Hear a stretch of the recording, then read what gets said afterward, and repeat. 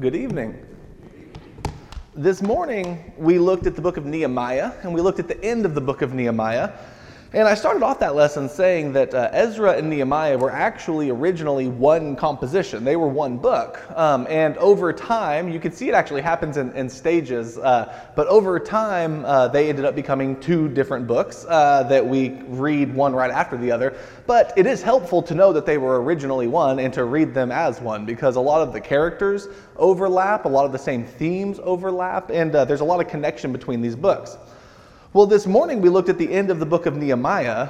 This evening we're going to look at a strange story at the end of the book of Ezra. So if you have your Bibles, turn to Ezra chapter 9. Ezra chapter 9.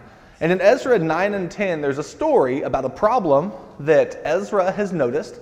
There are a couple of returns from Babylon to Jerusalem, and the first one is with Zerubbabel, and then you have in chapter 7 Ezra, and then you get to the book of Nehemiah, and Nehemiah returns. So when you get to Ezra's return, that's in chapter 7, and in that time period he helps to restore a lot of things to the temple, because they have just rebuilt the temple, and so they fill up the storehouses in it. And if you look at Nehemiah, he also reads the Torah to the people, and they commit themselves to following the law of God.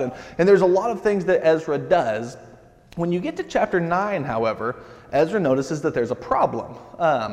If you look at chapter 9, verses 1 through 4, we're going to be introduced to the problem, and we're going to see how they go about solving that problem, and then we're going to kind of look at that solution in light of some other biblical passages.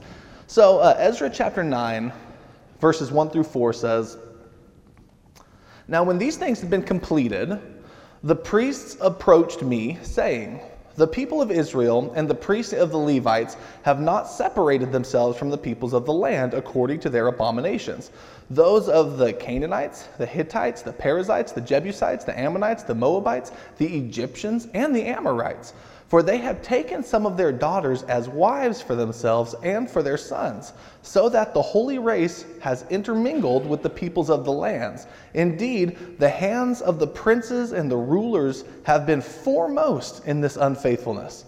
So the problem is all of the peoples of the lands who, if you read, for example, the book of Joshua, the children of Israel were slaves in Egypt. They were brought out of Egypt, and what they had to do was to get rid of the land of that big long list that we just read. The Hittites, the Perizzites, the Jebusites, the Ammonites, like the Canaanites, like all of those people, they were supposed to drive them out of the land. Either the people were supposed to leave because of warnings sent to them beforehand, or there was going to be warfare. And that's what happens in the book of Joshua. And so there's warfare, and the children of Israel are told in Deuteronomy chapter 7, do not intermarry with them, because what will happen is you'll let them stay in the land, you'll intermarry with them, and all of a sudden you'll start worshiping their gods.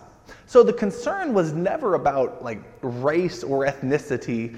The concern was about religion. It was about whether or not you would end up being influenced to act like these people and to worship their gods and to give up on the worship of Yahweh, or to somehow mingle together the worship of the God of Israel with the worship of all these Canaanite gods.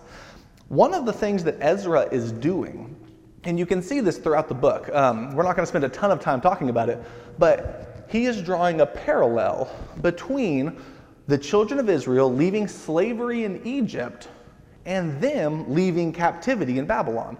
And the children of Israel coming into the promised land and ridding it of the Ammonite, the Perizzite, the Jebusite, and all of them, and him coming out of Babylon and coming into the promised land and ridding the promised land of all of these different idolatrous peoples. And so you'll see a lot of allusions and references to this whole story being retold in the days of Ezra. And so it's kind of like a second Exodus. It's a new entry into the promised land, and Zerubbabel and Ezra and Nehemiah are leading this new Exodus. You'll see a couple of glimpses of it as you read through the story, especially if you're looking for it. But that's one of the main reasons why they're doing this, is because they see it as kind of they need to get right what was the failure the first time. The children of Israel came and they took the land, but they never rid everybody from the land. And then you can read the book of Judges to see how often they ended up getting into problems with these other nations. And then you end up having kings like Solomon who ends up marrying women of all of these nations, and they turn his heart away from the Lord. And so they're trying to not follow in that same path. So here's what happens when Ezra hears that the people not only are in the land, but they have intermarried with everyone. He says in verse 3, "When I heard about this matter, I tore my garment and my robe, and I pulled some of my hair from my head and my beard, and I sat down appalled." So he's so upset, and he tears his clothes, and he pulls out his beard and head hair, and he sits down. He's just appalled at what has happened. Verse 4 says, "Then everyone who trembled at the words of the God of Israel on account of the faithlessness of the exiles gathered to me, and I sat appalled until the evening offering." And so he sits there, and everyone who feels appalled by this comes and gathers to him. But notice the word faithlessness in verse 4. That's going to end up being a key word that gets repeated throughout these chapters. The actions of Israel are seen as an act of faithlessness in the God of Israel. And so that's what Ezra is going to try to be combating. When you get to verse 5, really verses 5 through 15, there's a lengthy prayer that Ezra offers, and it's a fascinating prayer because it really sets the stage for understanding the mindset of the people at this point. And something that I think it becomes very obvious is their understanding of God it's going through a battle right now. There's a struggle in the way that even Ezra thinks about their relationship with God. Their walk with God has been one largely of being born and raised in captivity, being allowed to go home. When they think about the God of Israel, and they think about his temple, they think about the fact that it was destroyed. They think about the fact that his people have been sent to exile. Like, they think about God, and they think about punishment, and they think about doom, and they think about destruction. That's all they've ever really known of their God. And so they, in essence, seem to be terrified of him. And you see that over and over again in the text. They are constantly living under the fear that God is going to abolish them, going to destroy them again, like he did to their fathers. And so over and over again, their actions are going to represent a divine paranoia, a fear of the God who loves them, but they don't trust that love very much, at least not at this point. That's not to say that they don't believe that he does love them, and they are appreciative of the fact that he's allowed them to come home. But they kind of have the mindset that, okay, but we're back home with 2 strikes in the count already. If we make a mistake, we're done for. They read the book of Deuteronomy. The book of Deuteronomy has all of these curses that are pronounced upon the people if they do not remain faithful to the covenant, if they worship other gods. And their families and their parents and their forefathers have just undergone all of those curses. And now they're finally being let back out, and they are thinking, God's being gracious to us, but we better get this right, because any mistake, he's sending us right back. That seems to be the mindset. And I think you can see it throughout this prayer. You can see it in quite a bit that happens throughout Ezra and Nehemiah. There's just a lot of fear about their relationship with God. When you get to verse 5, it says, I put the microphone in my pocket, and I just put my hand in my pocket and turned it off. Verse 5 says, "But in the evening offering, I arose from my humiliation, even with my garment and my robe torn, and I fell on my knees, and I stretched out my hands to the Lord my God, and I said, 'Oh my God, I am ashamed and embarrassed to lift my face to you, my God, for our iniquities have risen above our heads, and our guilt has grown even to the heavens.'" Because of these mixed marriages, he's saying our sins, our iniquities, they have filled up the land, they're above our heads, they're all the way to the sky. Verse 7, "Since the days of our fathers to this day, we have been in great guilt, and on account of our iniquities, we, our kings and our priests, have been given into the hand of the kings of the land, to the sword, to captivity, to plunder, and to open shame, as it is this day." He says we are such a wretched, awful, sinful people. He has definite understanding of the depravity that human beings can find themselves in, and he says that's been us. Our sins have reached the heavens, and because of that, to this day, we have been made people who have been put to open shame, plundered, made captive, destroyed by the sword because of the hands of the kings all around us. Like when he looks around, he sees their own sin and just the other kings ready to pounce, because that's what's happened. When you get to verses 8 and 9, I think you actually get a pretty good summary. If you're looking for a thesis statement for Ezra and Nehemiah, for this book that we call Ezra and Nehemiah, I think the middle of this prayer is actually a pretty good one. And if you put these books together, this is actually like a central prayer in the middle of the books. It's kind of a key idea that Ezra is praying right here. When you get to him, you see kind of the way that he's thinking about God. Verse 8 says, "But now, for a brief moment, grace has been shown from the Lord our God, to leave us an escaped remnant and to give us a tent peg in the holy place, that our God may enlighten our eyes and grant us a little reviving in our bondage." Just think about verse 8 for a second and notice how many of the words are like, and God is barely accepting us again. Just think of it. He says in verse 8, the first part of it, a brief moment of grace. That's such a rare attitude to have towards God in the Bible. Like normally when God is described, it's like he's overabundant with grace. The way the Bible ordinarily pictures God. And going back to Exodus chapter 34, this key central description of who God is that he is abounding in loving kindness for thousands, that he is slow to anger, abounding in loving kindness, and that he maintains steadfast love for thousands. But he will by no means leave the guilty unpunished. He does punish to the third and fourth.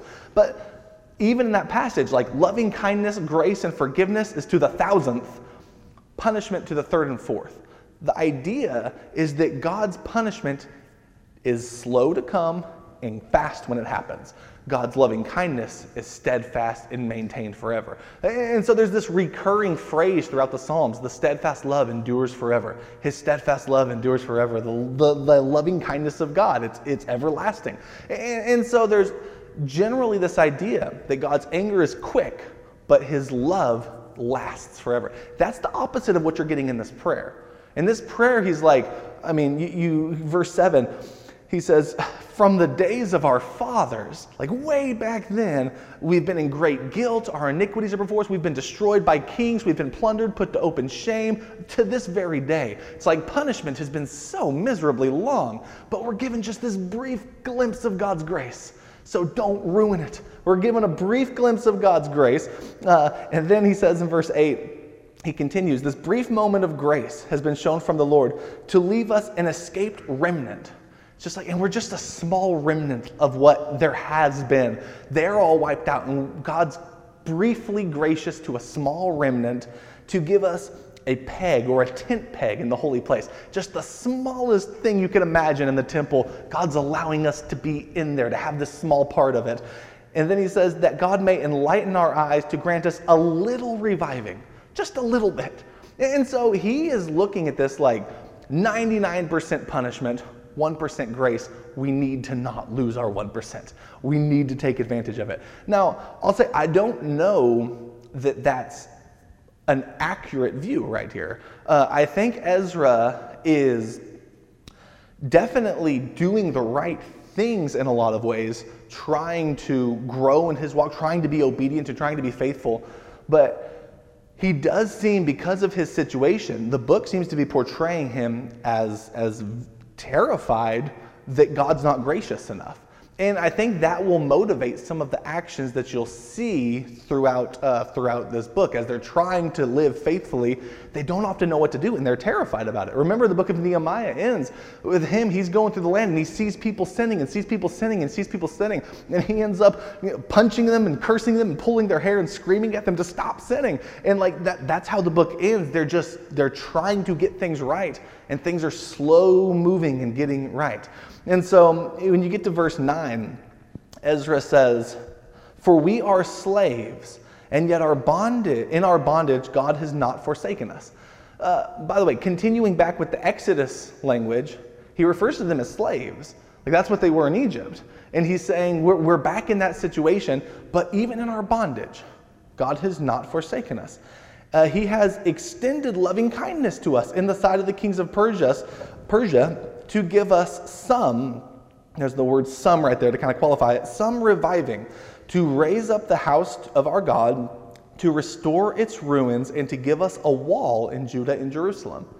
So that wall actually doesn't happen until the book of Nehemiah. That's one clue that these are one book originally. But notice how that's a pretty good summary of what this book is. They were slaves. They're allowed to return back home. God saw them in their bondage. He leads them out of that back to home, where he gives them reviving, and he allows them to raise up the house of our God. That's to rebuild the temple. That's what Zerubbabel has already done. And to restore its ruins, and to give us a wall in Judah. That's what Nehemiah is going to do. And so he's briefly describing the main actions throughout these books and what God is graciously allowing them to do. But they need to not mess it up. God has cared about them. God has been gracious to them, so don't mess it up. Verse 10, he says, "Now, our God, what shall we say after this? For we have forsaken your commandments, which you have commanded by your servants the prophets, saying," and this is going to be kind of a summary statement. It's not a direct citation, but a summary statement of several things from the book of Deuteronomy. "The land which you are entering to possess is an unclean land, with an uncleanness of the peoples in the lands, with their abominations which have filled it from end to end, and with their impurity. So now do not give your daughters to their sons, nor take their daughters to your sons, and never seek their peace or their prosperity, that you may be strong and eat good things in the land, and leave it as an inheritance to your sons forever." So when you get to the land, there's going to be a lot of sinful, idolatrous, pagan people there. Don't go marrying with them. Don't go accepting their gods. Don't go trying to make alliances with them. Leave them away. Leave them alone, and you work on your own faithfulness. So verse 13, "After all that has come upon us for our evil deeds and our great guilt, since you, our God, have requited us less than our iniquities deserve, and have given us an escaped remnant as this, shall we again break your commandments and intermarry with the people who committed these abominations? Would you not be angry with us to the point of destruction until there is no remnant nor any who escape?" He's called them an escaped remnant a couple of times. And he ends this prayer by saying, if we commit this sin of intermarrying, won't you abolish us as a remnant and no longer let us be an escaped people? There would be no one left who's escaped. God will completely wipe us out.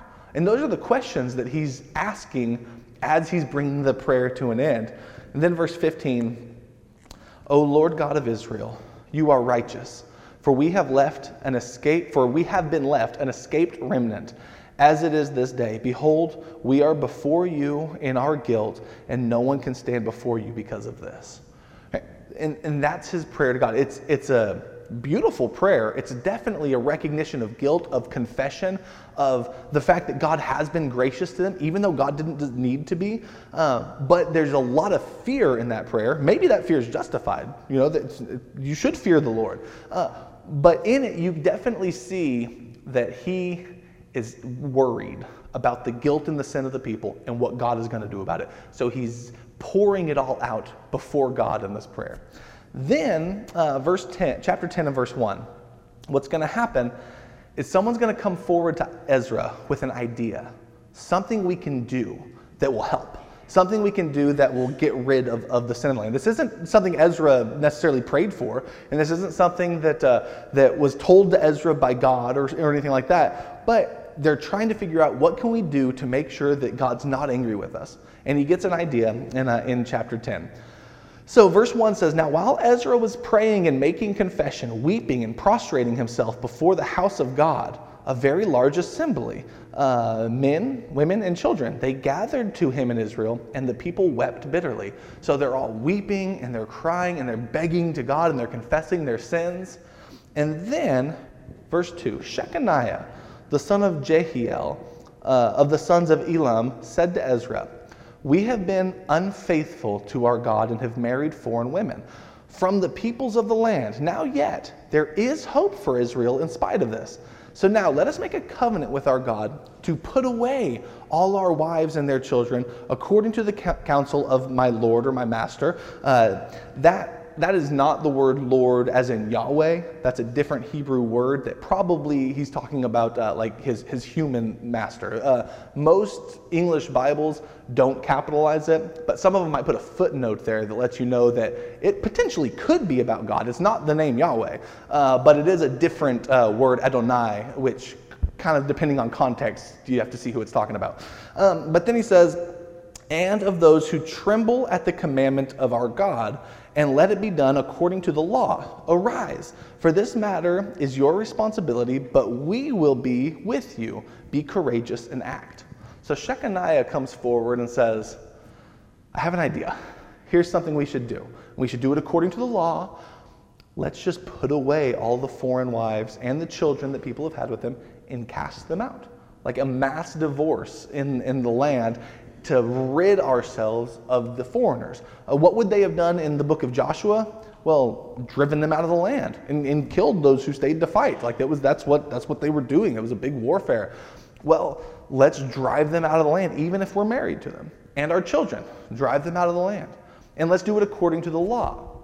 Now that's an interesting phrase, doing it according to the law. Because the word law could be used a couple of different ways. there's not every law was Torah, like the Mosaic law. Some laws were Persian law or just legal laws that arise from time to time.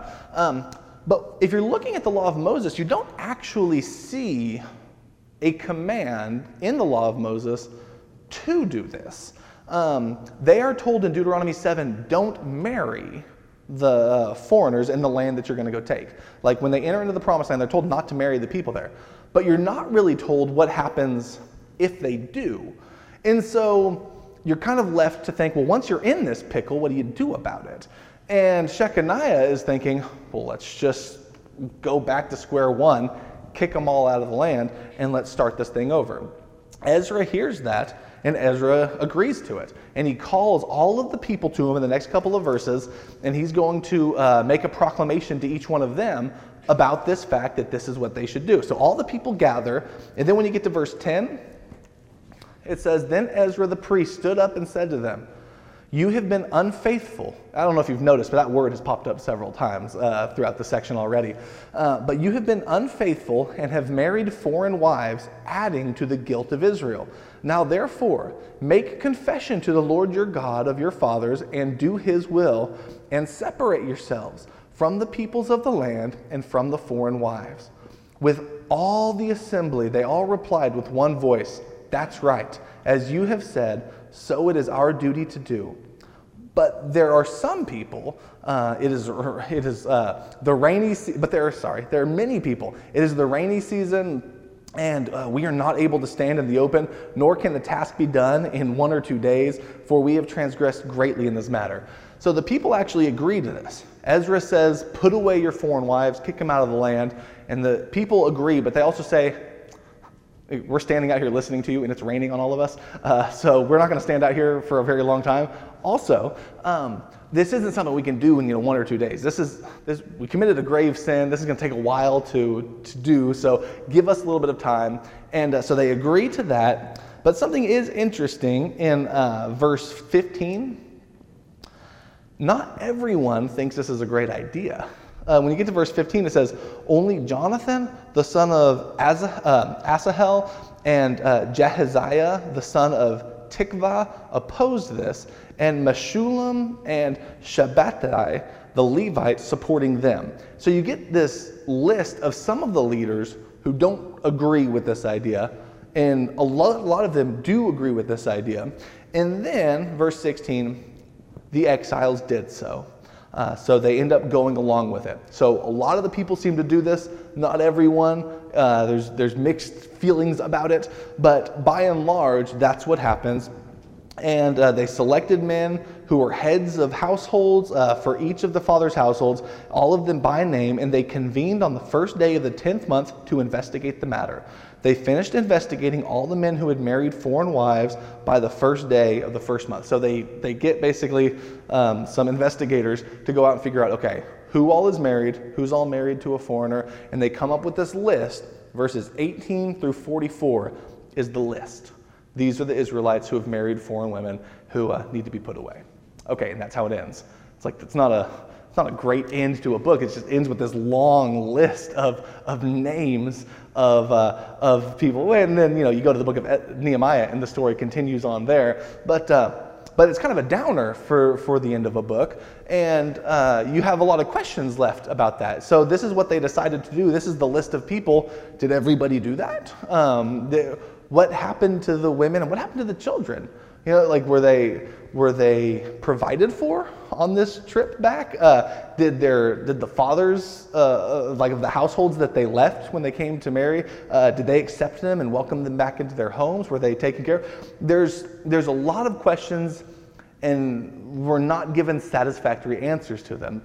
Even the question of, were they supposed to do this or were they not supposed to do this, isn't clearly stated in the text. You don't have God saying, do this. And you don't have a law in the law of Moses saying, do this. You have Ezra who's weeping and crying because he's worried that God's going to destroy them. And Shechaniah says, I have an idea. Let's kick all the people out of here, or all of the foreigners out of here, and then God will be gracious to us. And Ezra says, okay, let's do that. And not everyone says okay. Some people say, wait a minute, that's not a good idea. But they end up deciding to do it, and they take this investigation to see who all's married to who. And then you're given a list of all the people who married, and that's the end of the story. And so you look at that, and you ask, okay, well, what led to this decision? It's a really harsh decision to make. It's a difficult thing to do. It impacts people's lives. So what led to them doing it? And I think there were a couple of things. One of them, I think, is good motives. I don't think they were trying to do the wrong thing if they did. The text doesn't give a divine judgment on it. It doesn't say one way or the other whether God was happy with this or God was upset at them. Kind of like the end of the book of Nehemiah, where Nehemiah is angry and he says he cursed the people, he struck the people, he pulled their hair and he shouted at the people. It's like they're doing whatever they can to get things right, and they're having a hard time getting things right. Did God want Nehemiah doing that? Is that really the proper way to solve the problem? I mean, we're just told what happened. And sometimes with the Bible, and I think this is an important thing to know whenever you read the Bible doesn't always give you the answers to your questions. A lot of times it gives you the questions to meditate. It gives you the questions to ponder. Sometimes, you can read through the story of the Garden of Eden and think, well, why is there a tree of the knowledge of good and evil? Be better to not put that in there, right? And the Bible doesn't tell you why God puts it in there, but I think you can come up with some reasons why. You can think about God giving them choice. That's an opportunity for people to be able to choose wisdom that comes from God, or choose to be their own source of wisdom, their own source of good and evil, and how if you're going to love God, it's always going to require that choice. And so even in the garden, God was giving his creatures the freedom, and how that's a valuable gift that God has given, and how that becomes a picture of what we do in our lives daily when we have the choice between God's wisdom or choosing our own source of wisdom from somewhere else. And you can end up, through meditation on the text, having some really enlightening and important conversations. And a lot of the Bible is written, I think, so that communities of faith can come together and discuss and think and put your heads together. And I have to imagine this is one of those passages that people will talk about and think, well, is this what should have happened? Or was there another way to go about doing this? But why did they do it? Well, I do think their motives were they wanted to please God, and they saw sin, and they were trying to come up with a way to get the sin out of the land.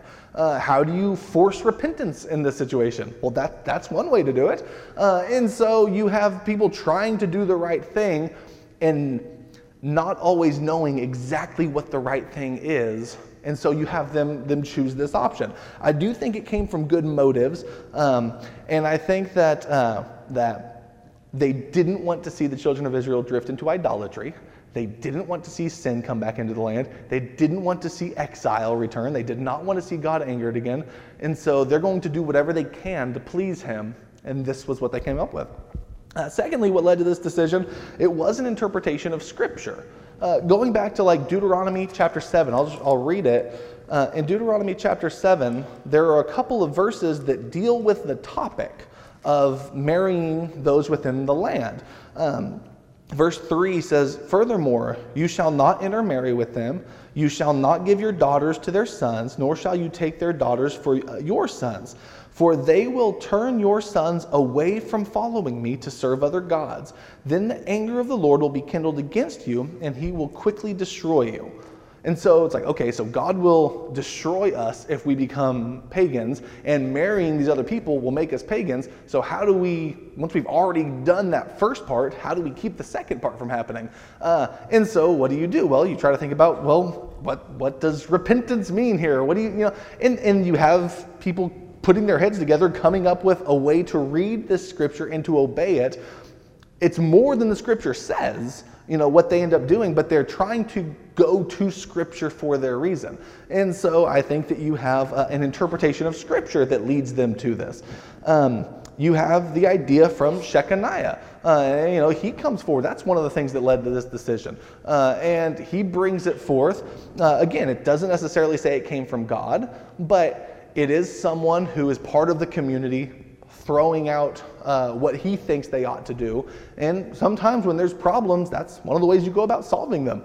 You have an open Bible, you pray, and you talk amongst the community, and you try to figure out what the right thing to do is. And again, those are all reasonable things. And also, I do think that fear of God has something to do with it. A fear that maybe God's grace was running out for them, and they had to act swiftly and quickly to do the right thing no matter what. They may have let fear be driving the way that they responded to God. You see it, again, all the way through his prayer. You see it in virtually everything that they say, according, when Shechaniah even brings it up, there's fear in his words. And so that seems to have a lot to do with it, and you could reasonably understand why people who have been raised in Babylon would be fearful. They don't want that to happen again. Okay, so the question that I think is interesting also is the thought of, was this the right thing to do? And again, I think that's something to meditate upon. I think that's something to think about and to discuss. There isn't a divine judgment given in the text. We're not told, and God was pleased. And God was angry. And so we're kind of left to think, well, they're trying to do their best. Was this the right thing? It does seem, if you look through the rest of the Old Testament, that marrying a foreign woman was not always a bad thing to do. You can look at the lineage, look at Matthew chapter 1. It begins with a genealogy of Jesus, and ordinarily genealogies only list males. There are several women in that genealogy, including Mary. There's 5. And 4 of them are either Gentiles or were very closely related to Gentiles. You have Tamar, who we're not told exactly, but presumably was a Canaanite. You have Rahab, who was in Jericho. You have Ruth, who was a Moabite.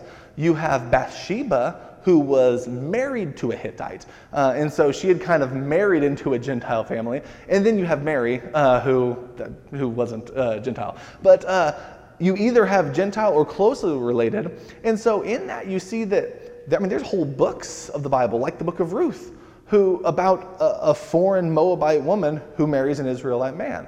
And it's a good thing, and it's a happy story. And so it doesn't seem that marrying a foreigner itself was the problem. I think it had to do more with the religion. It seems that Ruth said, "And your God will be my God." And so she kind of adapted her religious views to that of Naomi and then that of the Israelites. And I think you can see the same thing's probably going to be true with Rahab. She seems to fear God as well and trust in him and hide the spies of Israel. And so she becomes loyal to Israel and to Israel's God. And so you do see examples of marrying foreigners where there wasn't any negative consequence. But then you see examples like Solomon, who married a bunch of foreign women, and we're told very clearly that they turned his heart away from God to serve other gods. And so then he lets idolatry into the land. And so it has more to do with who you worship than the person that you marry, per se. And I think you could see, like when Jezebel brings Baal worship, you could marry an Israelite, and it would be a problem then if they're already worshiping Baal, because that becomes like one of the key religious ideas in Israel. And so it has a lot more to do with who you worship than specifically who you marry. You do have an interesting passage in Malachi that might play a role here. Malachi, that famous passage that people often talk about, God hates divorce. I've heard that quoted a bunch. That comes from Malachi chapter 2. The interesting thing about Malachi is actually a prophet right during this same time period.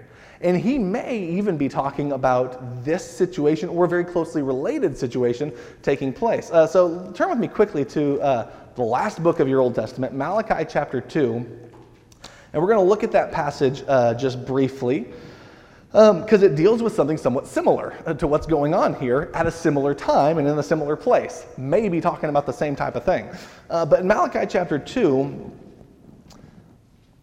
verse 11 says, Judah has dealt treacherously, and an abomination has been committed in Israel and in Jerusalem. For Judah has profaned the sanctuary of the Lord, which he loves, and has married the daughter of a foreign god. So it may be that they have married daughters of foreign gods, and that's a reference to marrying foreign women who worship other gods. And then as you keep reading through this, one of the things that you see is that in doing this, they seem to have abandoned or maybe divorced their first wives, who are Israelites, in order to marry these foreign women. So look at verse 13. It says, this is another thing you do. You cover the altar of the Lord with tears, with weeping and with groaning, because he no longer regards the offering or accepts it with favor from your hand. It's like you're crying because God isn't accepting your offering, but there's a reason he's not accepting your offering. Verse 14, yet you say, for what reason? Because the Lord has been witness between you and the wife of your youth, against whom you have dealt treacherously, though she is your companion and your wife by covenant. But not one has done so who has a remnant of the Spirit. But what did that one do while he was seeking a godly offspring? Take heed then to your spirit, and let no one deal treacherously against the wife of your youth. He's saying you've left the wife of your youth to marry the daughter of a foreign god. That's why God's not too thrilled with your sacrifices right now. And so, then you get to verse 16, and that's where my translation says, for I hate divorce, says the Lord, the God of Israel, and him who covers his garment with wrongdoing, says the Lord of hosts. Now, you might not know this, but that's actually a highly contested translation of that verse. The Hebrew there does not actually say that directly. And the interpreters, the translators, kind of have to interpret a little bit what to do with that Hebrew phrase, the one that says that I hate divorce, declares the Lord.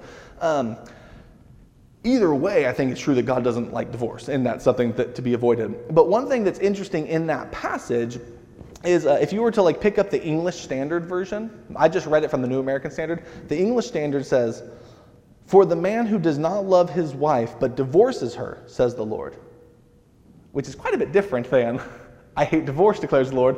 The man who does not love his wife and divorces her, declares the Lord. And you think, how do you get those two very different? One of them, God is talking, and the other one, it's a man who is divorcing his wife who's speaking. Or is being described. So how do you do that? Well, it seems that the Hebrew expression itself could literally be translated something like, but he hates sending away.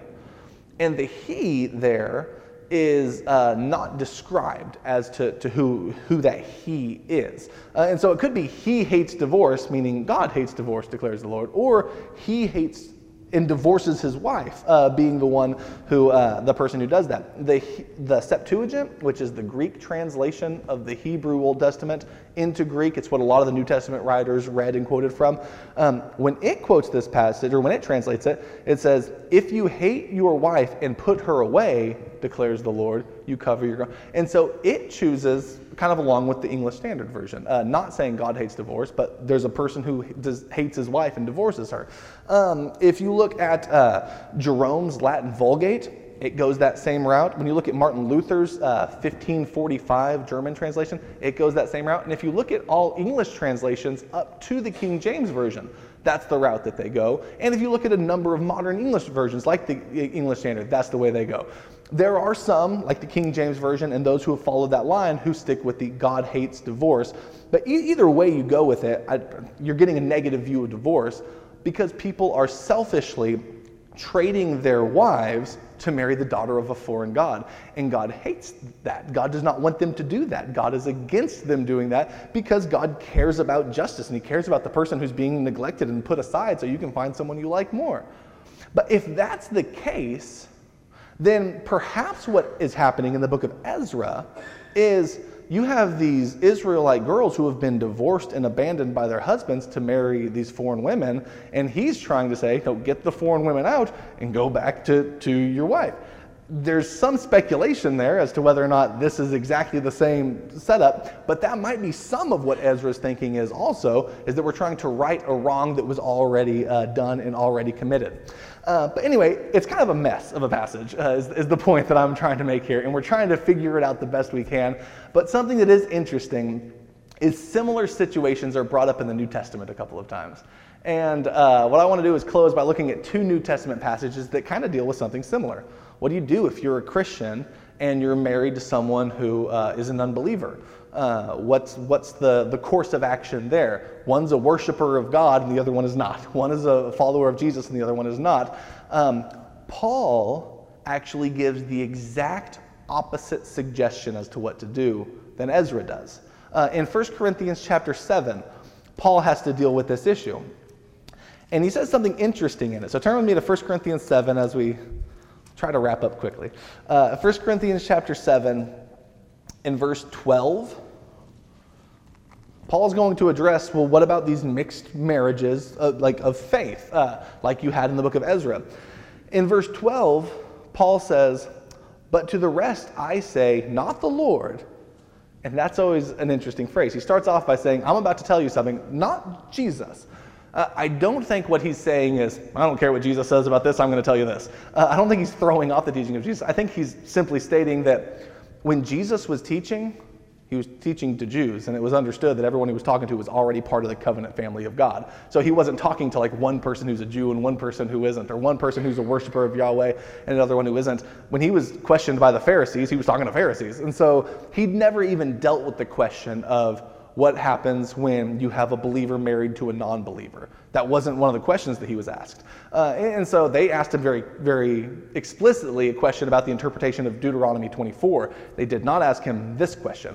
But Paul is going out into like Gentile lands and he's teaching the gospel there, and there's going to be a bunch of scenarios where one person's still worshiping the gods of Corinth and the other person becomes a Christian.